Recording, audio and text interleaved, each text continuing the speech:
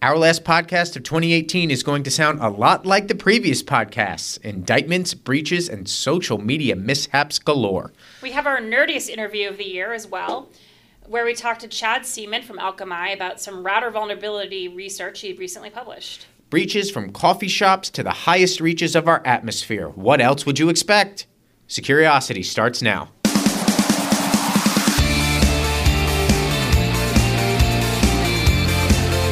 Welcome to Securiosity for December 21st. I am Greg Otto. And I'm Jen O'Daniel, ready to wrap up another year of InfoSec news. And even with the holidays bearing down on us, it still was a busy week in the InfoSec world. And you thought we wouldn't have anything to talk about. Never a dull moment, even as 2018 comes to a close. Let's get right to it. The Justice Department unsealed charges against two hackers linked with China's civilian intelligence agency for the repeated efforts to steal intellectual property. The campaign targeted more than 45 companies in a dozen countries, including sectors ranging from aviation to pharmaceuticals, along with the U.S. Navy and NASA. The defendants also allegedly stole the Social Security numbers and other personal information of over 100,000 Navy personnel, U.S. officials said. The announcement Thursday comes amid ongoing tensions between the U.S. and China on cybersecurity, technology, trade, and national security matters. The charges have been expected for weeks as U.S. officials have ramped up pressure on Beijing, including through a new Justice Department initiative focused exclusively on combating alleged Chinese economic espionage. Greg, these were the charges you were talking about last episode, right? Yes, we thought they were going to come out last week, but they were delayed a little bit, came out on Thursday.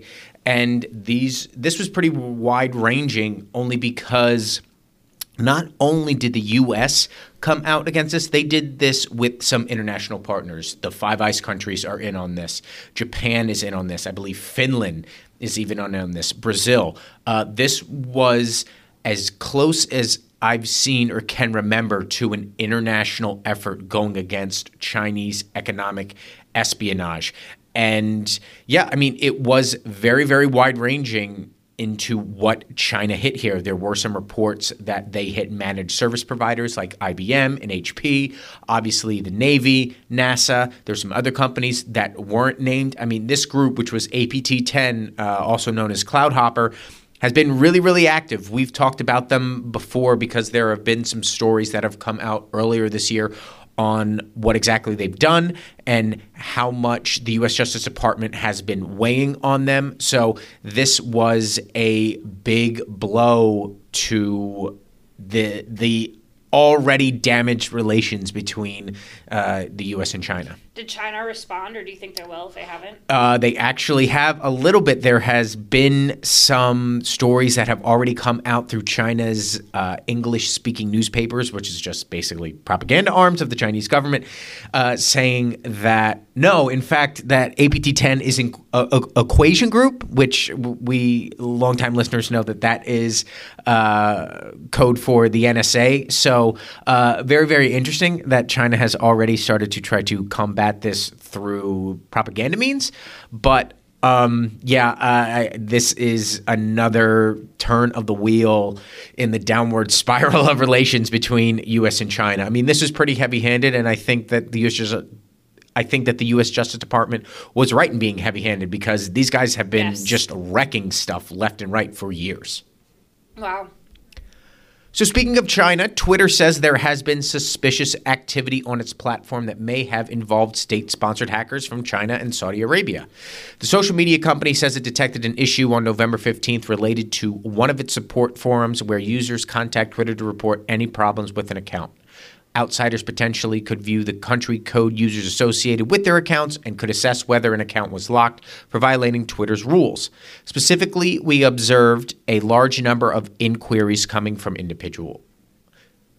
The company said specifically, we observed a large number of inquiries coming from individual IP addresses located in China and Saudi Arabia, and no personal information was exposed in the incident, but Twitter's stock took a hard nosedive this week, falling about 6.8% after the disclosure.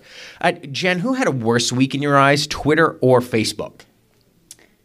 Probably Facebook, but 6.8% for really not disclosing any data seems like a big drop. Yeah.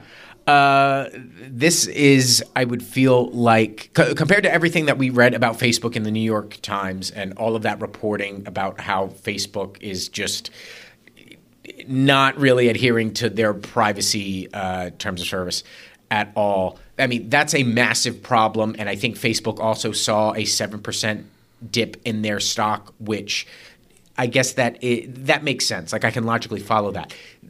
This isn't even the worst InfoSec problem Twitter has had this year, and yet they saw a 7% drop in their stock from this. I mean, the market, I think, is being heavy-handed there a little bit compared with all the other things that we've talked about. Yeah, really interesting. Yeah. Look, social media just overall, I can't remember a worse stretch for social media than these past, 3 or 4 weeks. Like, it seems it's almost like twice.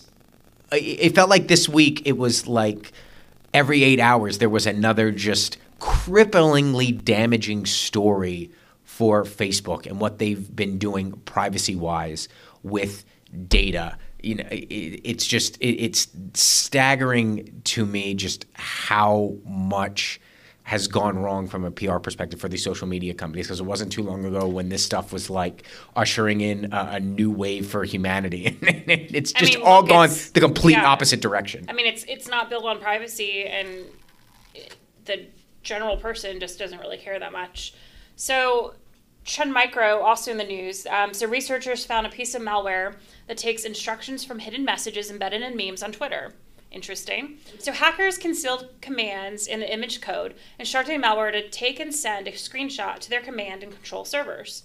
The malware was one part of a bigger operation, with other malware needing to already be in place on the victim's computer for the trick to work. It was likely just being tested when the researchers discovered it, as it was also ready to be prompted to perform more advanced recon.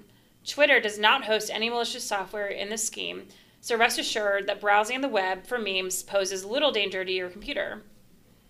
This was bound to happen, wasn't it? Yeah, I think it was bound to happen from the standpoint of everybody loves memes. I think that's basically like the joke economy of Twitter is all based in memes. So, of course, somebody was going to figure out a way to weaponize those memes. I'm glad that it was caught ahead of time, and sharing everything from Doge memes to white guy blinking to confused pigeon and all of that fun stuff isn't a disaster for everybody as far as security is concerned. Of those memes yet. Oh my God. Well, I'm extremely online when it comes to Twitter. So if you get a chance, go check out the artwork that we had for this story. Probably my favorite artwork of the year.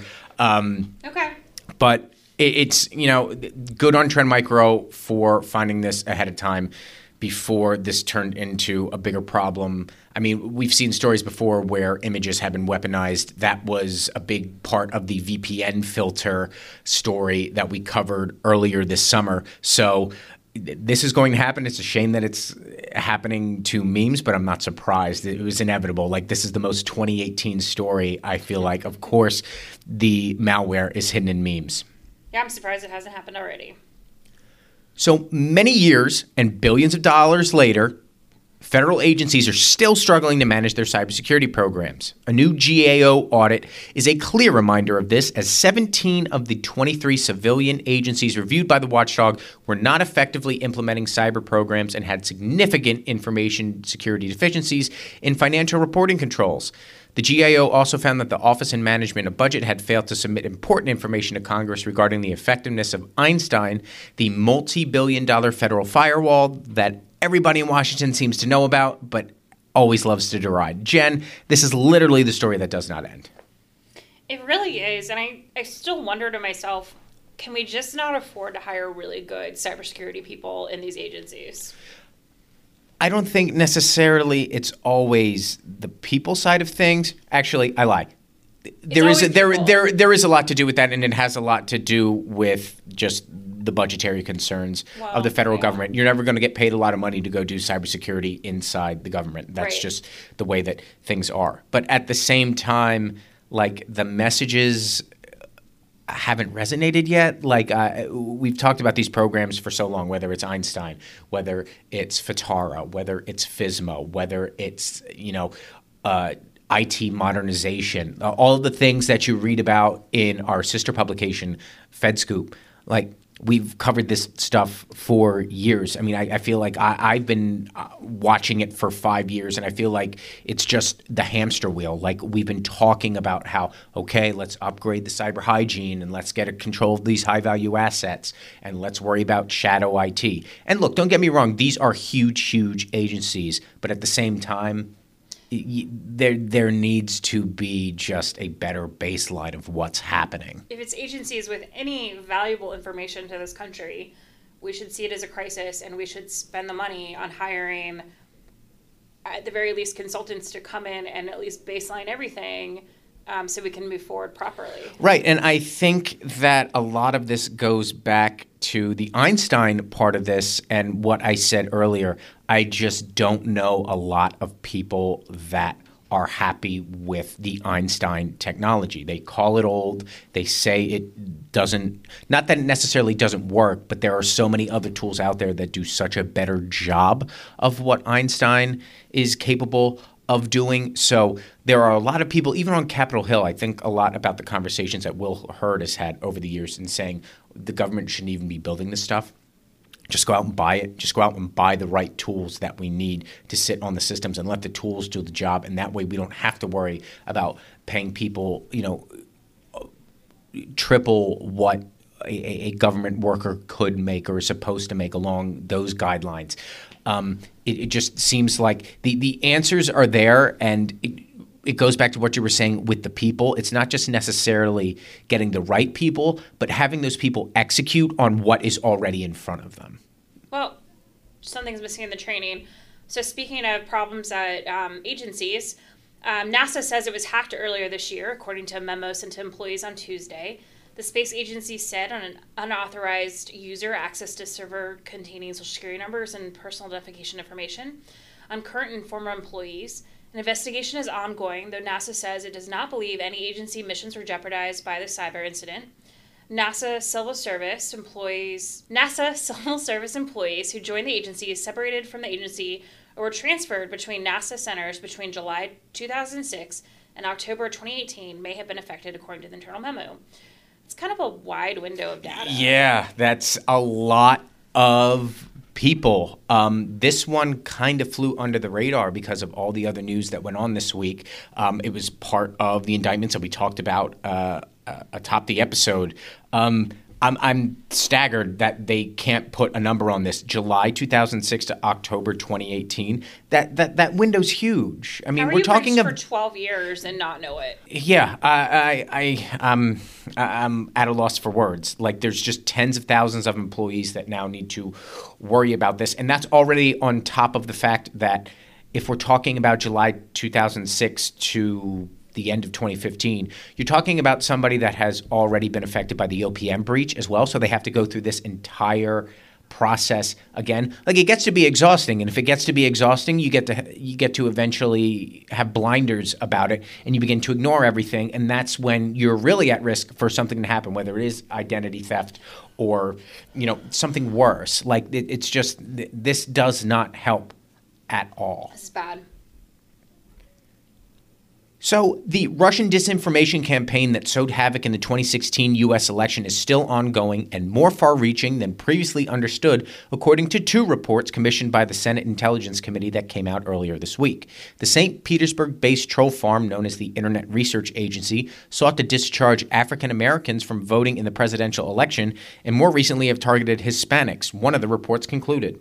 The other study found that Instagram also was a potent weapon for the Russians, reaching more Americans after researchers began to understand propaganda on Twitter. Jen, again, I'm starting to believe the social media stuff is a mess. I mean, honestly, we should all get off social media, I guess. I still come down to, why is anybody getting any sort of news off of Instagram particularly, but also Twitter and Facebook? So let's talk about that, getting off of social media. Do you realistically think that you could do that? Because there's been a lot of movement this week with all of the news about Facebook and all of the companies that were looking at what we thought to be private messages on Facebook. There's a lot of talk about people going, you know what, I'm out. I can't do this anymore. Could you realistically do that? I mean, I could, but, as I look at, Facebook, for example, I mean, it's honestly like keeping up with people I went to high school with, and like aunts and uncles and cousins and stuff, from elsewhere in the country. I don't use it really for any other purposes. For instance, today I think I reposted somebody posting the service animal chicken that Popeye is now selling at the Philadelphia airport. Right? Okay. Like that's not interesting. Hopefully nobody's reading anything I do seriously. For me, Twitter and Instagram are like an occasional thing. So, yeah, I could get off social media today and not think about it again. Yeah, and that's it's good to hear you spin your wheels on that, because I've been thinking about it a lot, and I don't think I can. And it's not out of a desire for me to connect with those high school people or my parents or whatever. Like, I have a phone, I could just text these people anyway. It's just part of my job. Like I was just saying earlier, I'm extremely online when it comes to Twitter. I still love Twitter, even with all of the problems that it has. It is a tremendous news vehicle. I'm extremely entertained by it when I'm just, messing around on my phone and just passing time. Yeah. So I like the product, but it's useful for me in terms of news gathering as well. Facebook obviously drives traffic. Instagram obviously still kind of drives traffic. If I was not in this industry, I would probably just shut it all down. So but I just don't think I can. Which I think is interesting that you would say that. So what kind of news are you gathering? So I'm following all of the researchers. I'm following the companies. I'm just following other people. I'm following policy experts. I'm following elected officials that use it to, disseminate news. But you're following sort of known people that are credible versus things that Russia's going to have. Right. I guess that's I have honed. Yeah, I have honed my list. I guess that is where the disconnect is. That I know what bots look like. Like I can spot. You're following specific people and specific publications and specific companies versus some random person tweeted this out and I'm like, news story. Yeah, no, I'm not following Facebook.eagle and MAGATrumpTrain.com and getting my news which I think is from very different. that. Yeah. Right. And there is an education component that people need to understand that way. And I think there's that. But then also it gets into the privacy stuff that has been in the news as well. I don't think that people don't read their TOS. They don't read their end user license agreements at all. So I don't think that they had any idea that Facebook was letting Spotify or Netflix or any of these companies actually look at the data that they were supposedly looking at, and then beyond the data that Facebook let users know about, like reading the private messages. I still don't think it's reasonable to think that everything you put on Facebook, including Messenger, and Twitter, including private messages, and your Gmail, isn't for the public realm. I mean, you're getting targeted ads when you're in Gmail. You get targeted ads when you're on Facebook. If you send something in Messenger about something specific, you're going to have an ad for it in your feed. Right. So I kind of think it's not reasonable. The average person should not think anything they're doing in any of the social media is secure. Right. And I think the key phrase there is the average person, because what you and I have known about this for a long time. I think it's up to the people that aren't necessarily in this all the time to really come to grips with, okay, this is what we mean when we talk about data being shared. Yeah. Like the average person needs to have a little bit more understanding of that. And I don't mean to frame that in the standpoint of this being like victim blaming. I don't think that the average user did know up until this point, but I think it's upon them now to maybe make a little bit more effort in understanding the way that all of this works. So, Fancy Bear. Can't have a podcast unless we're talking about Fancy Bear, right? So Fancy Bear is covering all of its bases for its line of hacking tools, according to new research from Palo Alto Networks. The company's Unit 42 threat intelligence team says that APT28 has been spotted using a version of its Zabrosi Trojan written in the Go programming language in multiple phishing campaigns.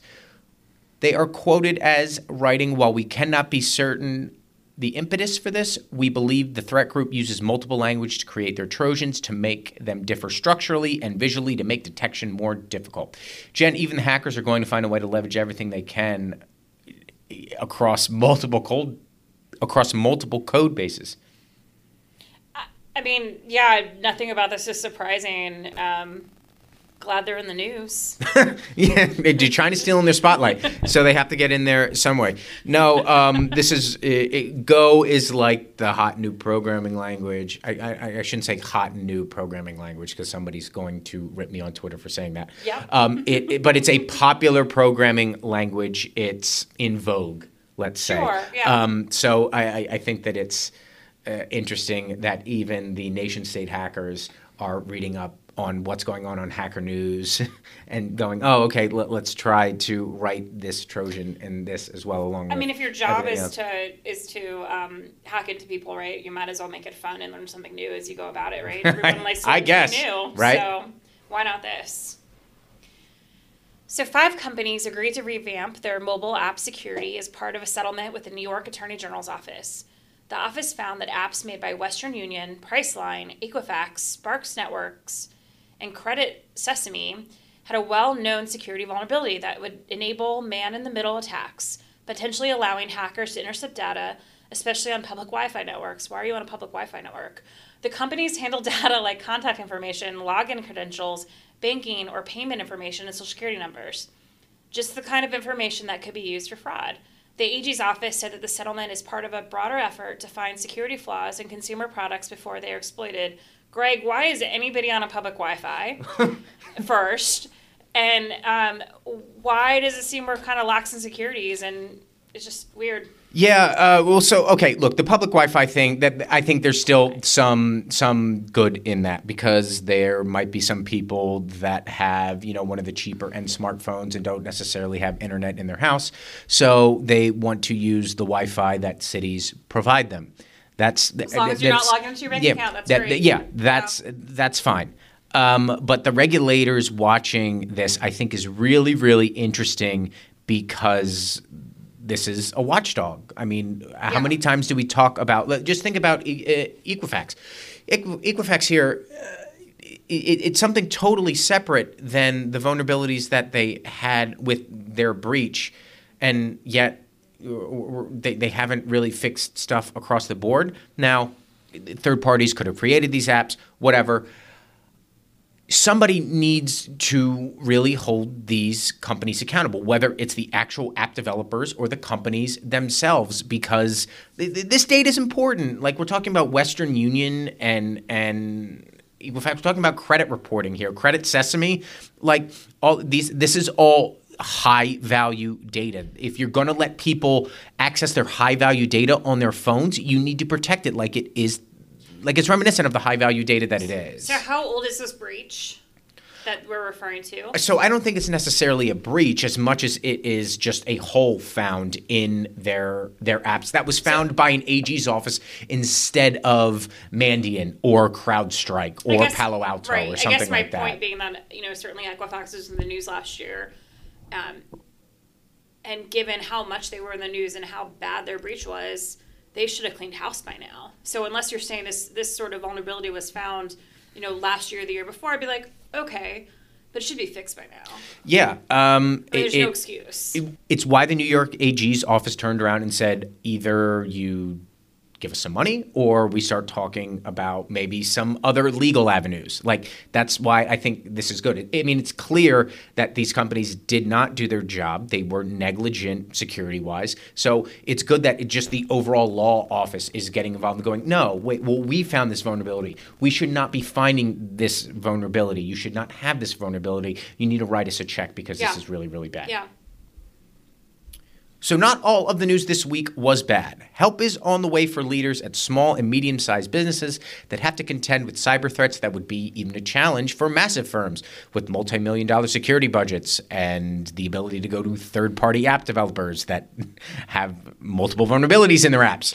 A program led by alumni of President Barack Obama's Cybersecurity Commission was unveiled earlier this week, offering free tools and resources meant to help smaller companies better secure their corporate networks. The plan is for Fortune 500 companies to pass down cybersecurity know-how to companies with only a fraction of the resources, a method that ultimately aims to stop hackers before they can use one company as a foothold to its partners. Jen, do you think small and medium-sized companies should be listening to the Fortune 500? mean, I guess it ultimately depends on what company is giving the advice. It does depend on that, but I think I think this is the second biggest problem, right, that we need to solve in cybersecurity. Corporate big enterprises throw millions of dollars at cybersecurity. These small, medium-sized businesses throw nothing. Right, and they're not tapped into the ISACs. They don't necessarily have an ISAL. There's not a level of know-how, or there's not even a level of know-how, but there's not a level of information sharing. Like if you're talking about Wells Fargo, talking to Citibank, talking to MasterCard, talking to Walgreens, talking to Nike, that type of stuff happens.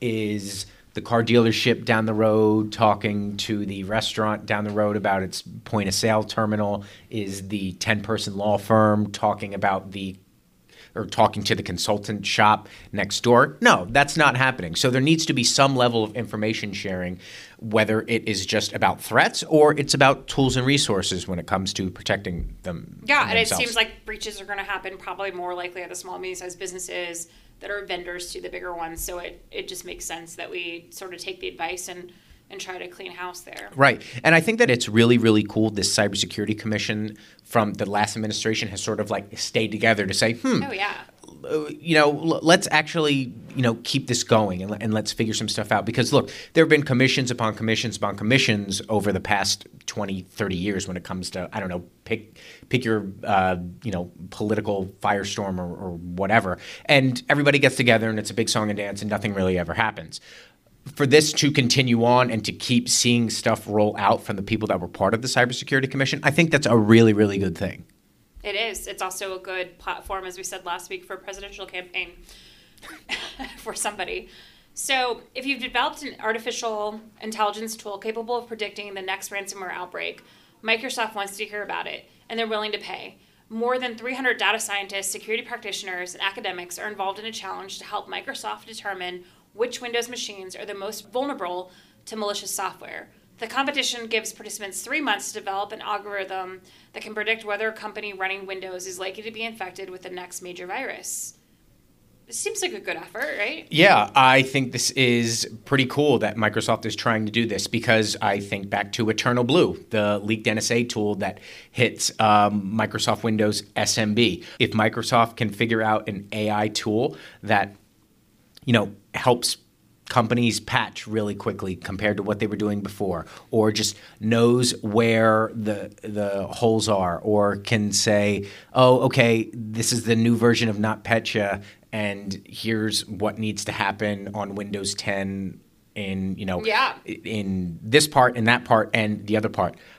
I don't see how that's a bad thing. I mean, Microsoft Windows is ubiquitous across the board. We still know that even older versions like 7, 8, and XP are floating around out there on machines that like ATMs and stuff like that. So whatever can be done with the least amount of overhead, if Microsoft just wants to program a computer that can fix all of that, I don't see how that's a bad thing. I really don't. I think that is a tremendous addition to what needs to be done in order to protect people that are using Windows.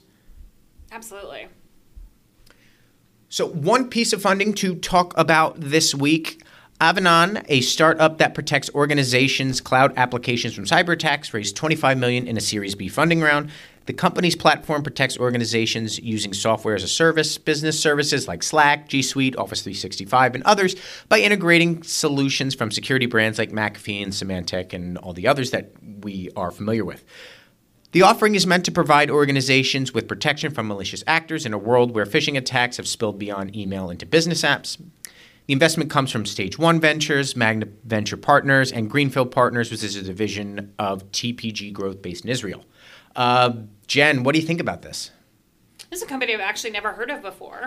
Yeah, they seem to be Israeli-based, and there are a lot of companies in this space. There are. Like we've talked about companies like this before, and this just seems to be a trend. It's, okay, you're an organization. You have all of these things that run in the cloud. We have here at our company, the G Suite, Slack. I mean, we run all of that too. So there are a lot of companies out there that do the same thing. This is just where everybody is moving. And hey, you need a service to protect all of that stuff. So it's a crowded space, but I mean, if companies are going to still get funding out of it, why would you not start something up like this? I feel like we need a handbook for enterprises that go through each of the technologies we actually need, in telling us sort of the pros and cons of like each solution, providing that solution. Right. It's so crowded. There's so many. Like, how is this better than like the 20 other companies that are doing this? That are right, and that gets back to the effort that we were talking about from the commission. I think that would be an interesting thing to just not only say, here's the threats that you need to look out for, here are the tools that you need to think about, but also like kind of separate the wheat from the chaff. Like, okay, well, do I really need all of what this cloud application does? Do I really need endpoint stuff on everything that I do? I mean, I would say the answers to some of that is probably yes. You could probably, err on the side of caution there. But at the same time, there needs to be more just conversation around what exactly all of these tools are doing. What is the difference, and how can they help the small and medium businesses when it's time to sell them something? But at the same time, I don't think anyone should sort of be on record on saying this tool 100% works. This is the one to go with. Because, right? Yeah, no, nothing's going to 100% work. A lot of that is going to have to fall to some executives that you have inside your company, whether you're a one-person shop or you're a 10-person shop or whatever. I mean, you need somebody looking out for your security inside as well. So now to our interview with Chad Seaman. Chad recently published some research into a router protocol that was found to be abused by someone looking to set up an attack. We go on deep dive with Chad on what, if anything, people can do to thwart the attack.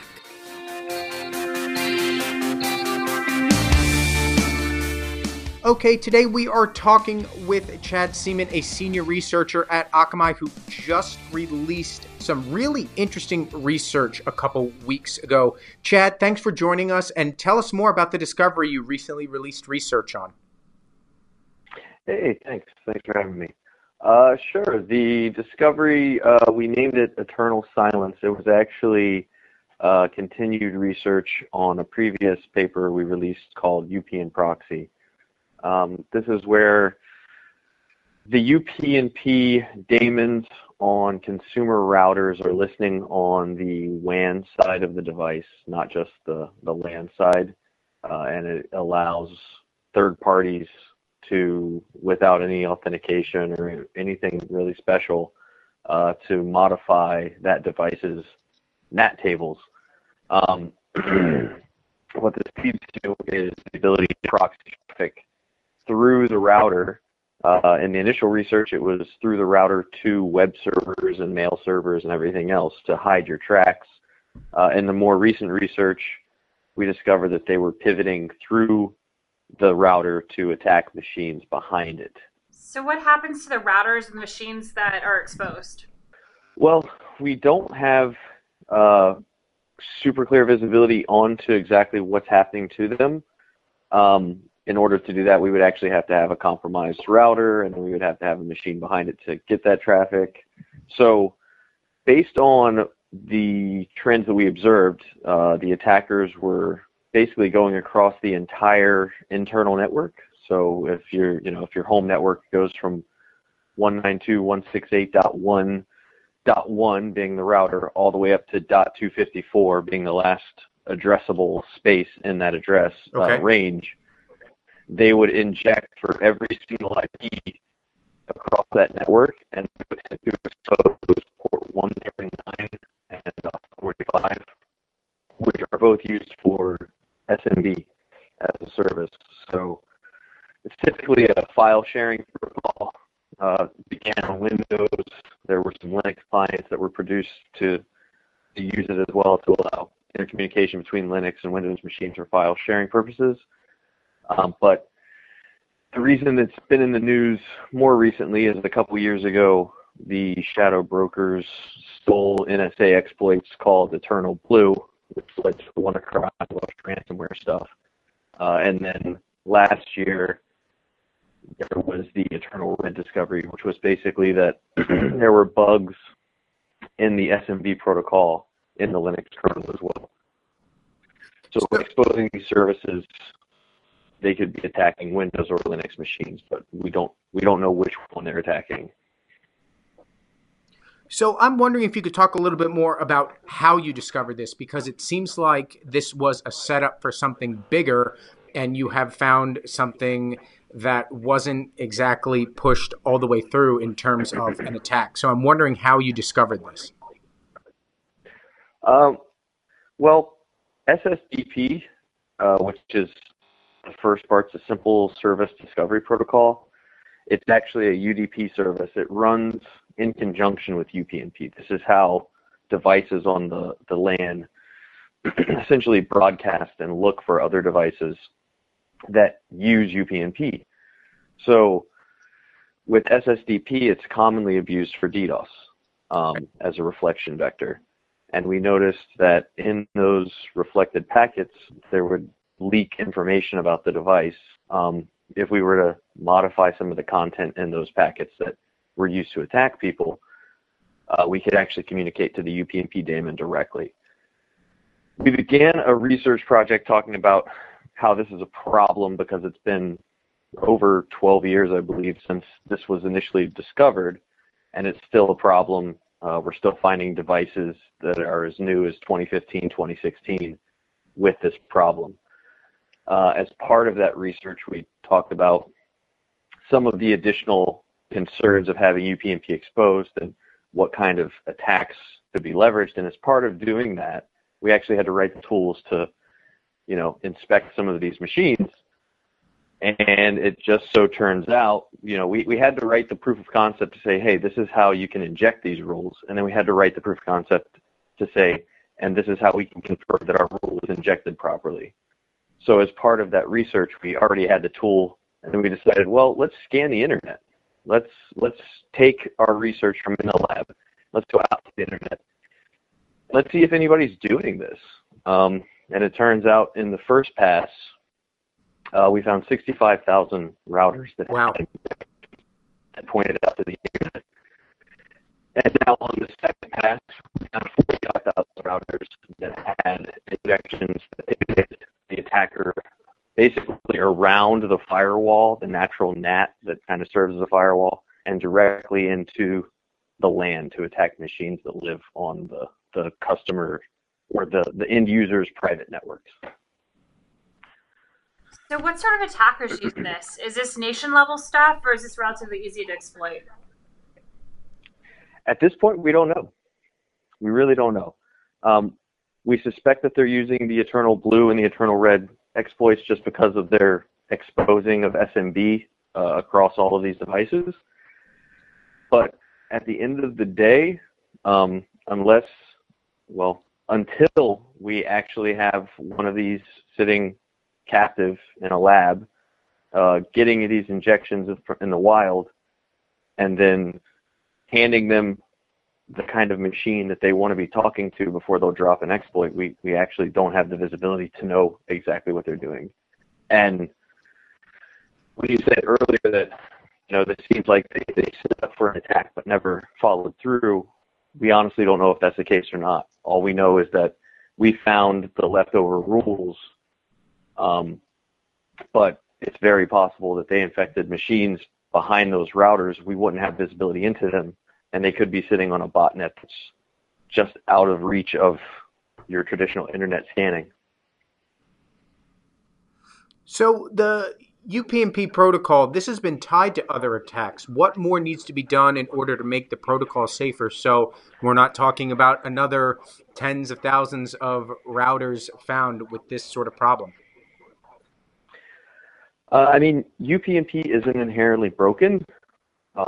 There are several manufacturers that have rolled out inherently broken implementations.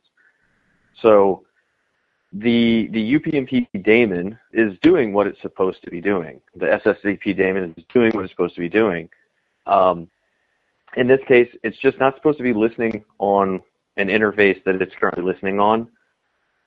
On top of that, it's not doing any kind of sanitation or any kind of checking to make sure that, this device that's speaking to me is coming from the internet.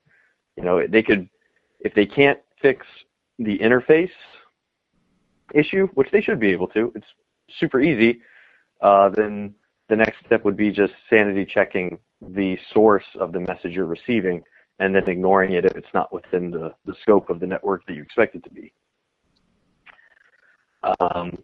There's other problems with UPnP historically. There's been a lot of vulnerable stuff with, command injections and other problems, but this requires no exploitation. It's literally just a misconfiguration that a lot of people have made the mistake of rolling out.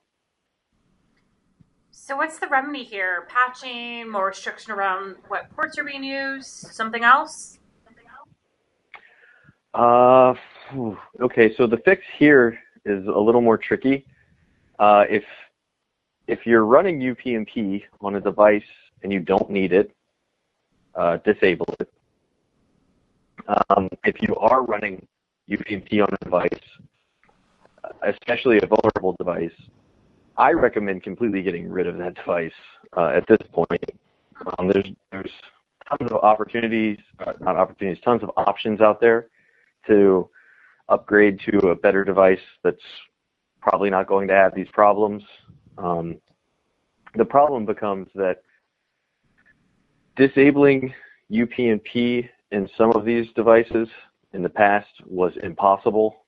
The other problem is that even if you disable it, I don't think all machines will actually remove the rules just because the daemon's been disabled. So it's possible that it's still maintaining entries in the NAT. So you might actually need to potentially reset the router as well.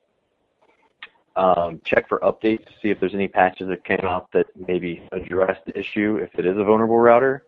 And even if all of those things are done, if somebody's already pivoted through and compromised the machine behind the router that's living on your network, you got to worry about that. So you could completely nuke your router, factory reset it, go to the store and buy a new one, come home, and be protected against future UPnP attacks. But that machine that was exposed and compromised that's living on your network might, be the Trojan horse the whole time. So really, even if you go to your ISPs or you use your ISP modem and decide to ditch that and go out and get something else, it's really just a roll of the dice either way. Yeah, and that's really the scary part about this one. You could. It's difficult for you to know if it even impacted you because of the lack of consumer level tools for dealing with or inspecting these kinds of things. It's a protocol that's made for machines to configure themselves automatically for other machines. So the human interface and human interaction was never really considered. Okay. So the fact that it's being abused by humans and it's hard to audit by humans makes it particularly tricky to identify if it's affected your organization or your home router or whatever. Wow. Really, really interesting stuff. So for our last question, we always like to end our interviews on a random question. I'm wondering if we popped open your recently played list on whatever music app that you fancy, what's the first song that we're finding out? Ooh, that is a tough one. Honestly, it would probably be Wagon Wheel by Darius Rucker, and it's a little bit embarrassing because I'm not really a huge country fan, but that was definitely the last song that was playing on my Spotify when I got out of the car today. So hey, that's all right. I'm sitting at the top. I'm not a big country fan either, but this is very random. I've been on a Hootie and the Blowfish kick lately. I don't know what it is, so that's very weird that we have a connection there. Yeah. Anniversary tour. We can't escape the Rucker, man. We can't escape the Rucker. All right, Chad. Really appreciate you joining us, and we will check in to see if there are any updates in the future. Thanks, Chad. All right, sounds good. Thanks for having me, guys. Thanks again to Chad, and now I will spend the rest of this weekend with Darius Rucker in my head. So, Greg, 2019 is on the horizon. Do you have any big predictions for the year? Sure. Companies will be hacked, nation states will be behind it, and we'll continue to roll our eyes at bad cybersecurity hygiene despite a mountain of very talented people telling us that they all need to improve.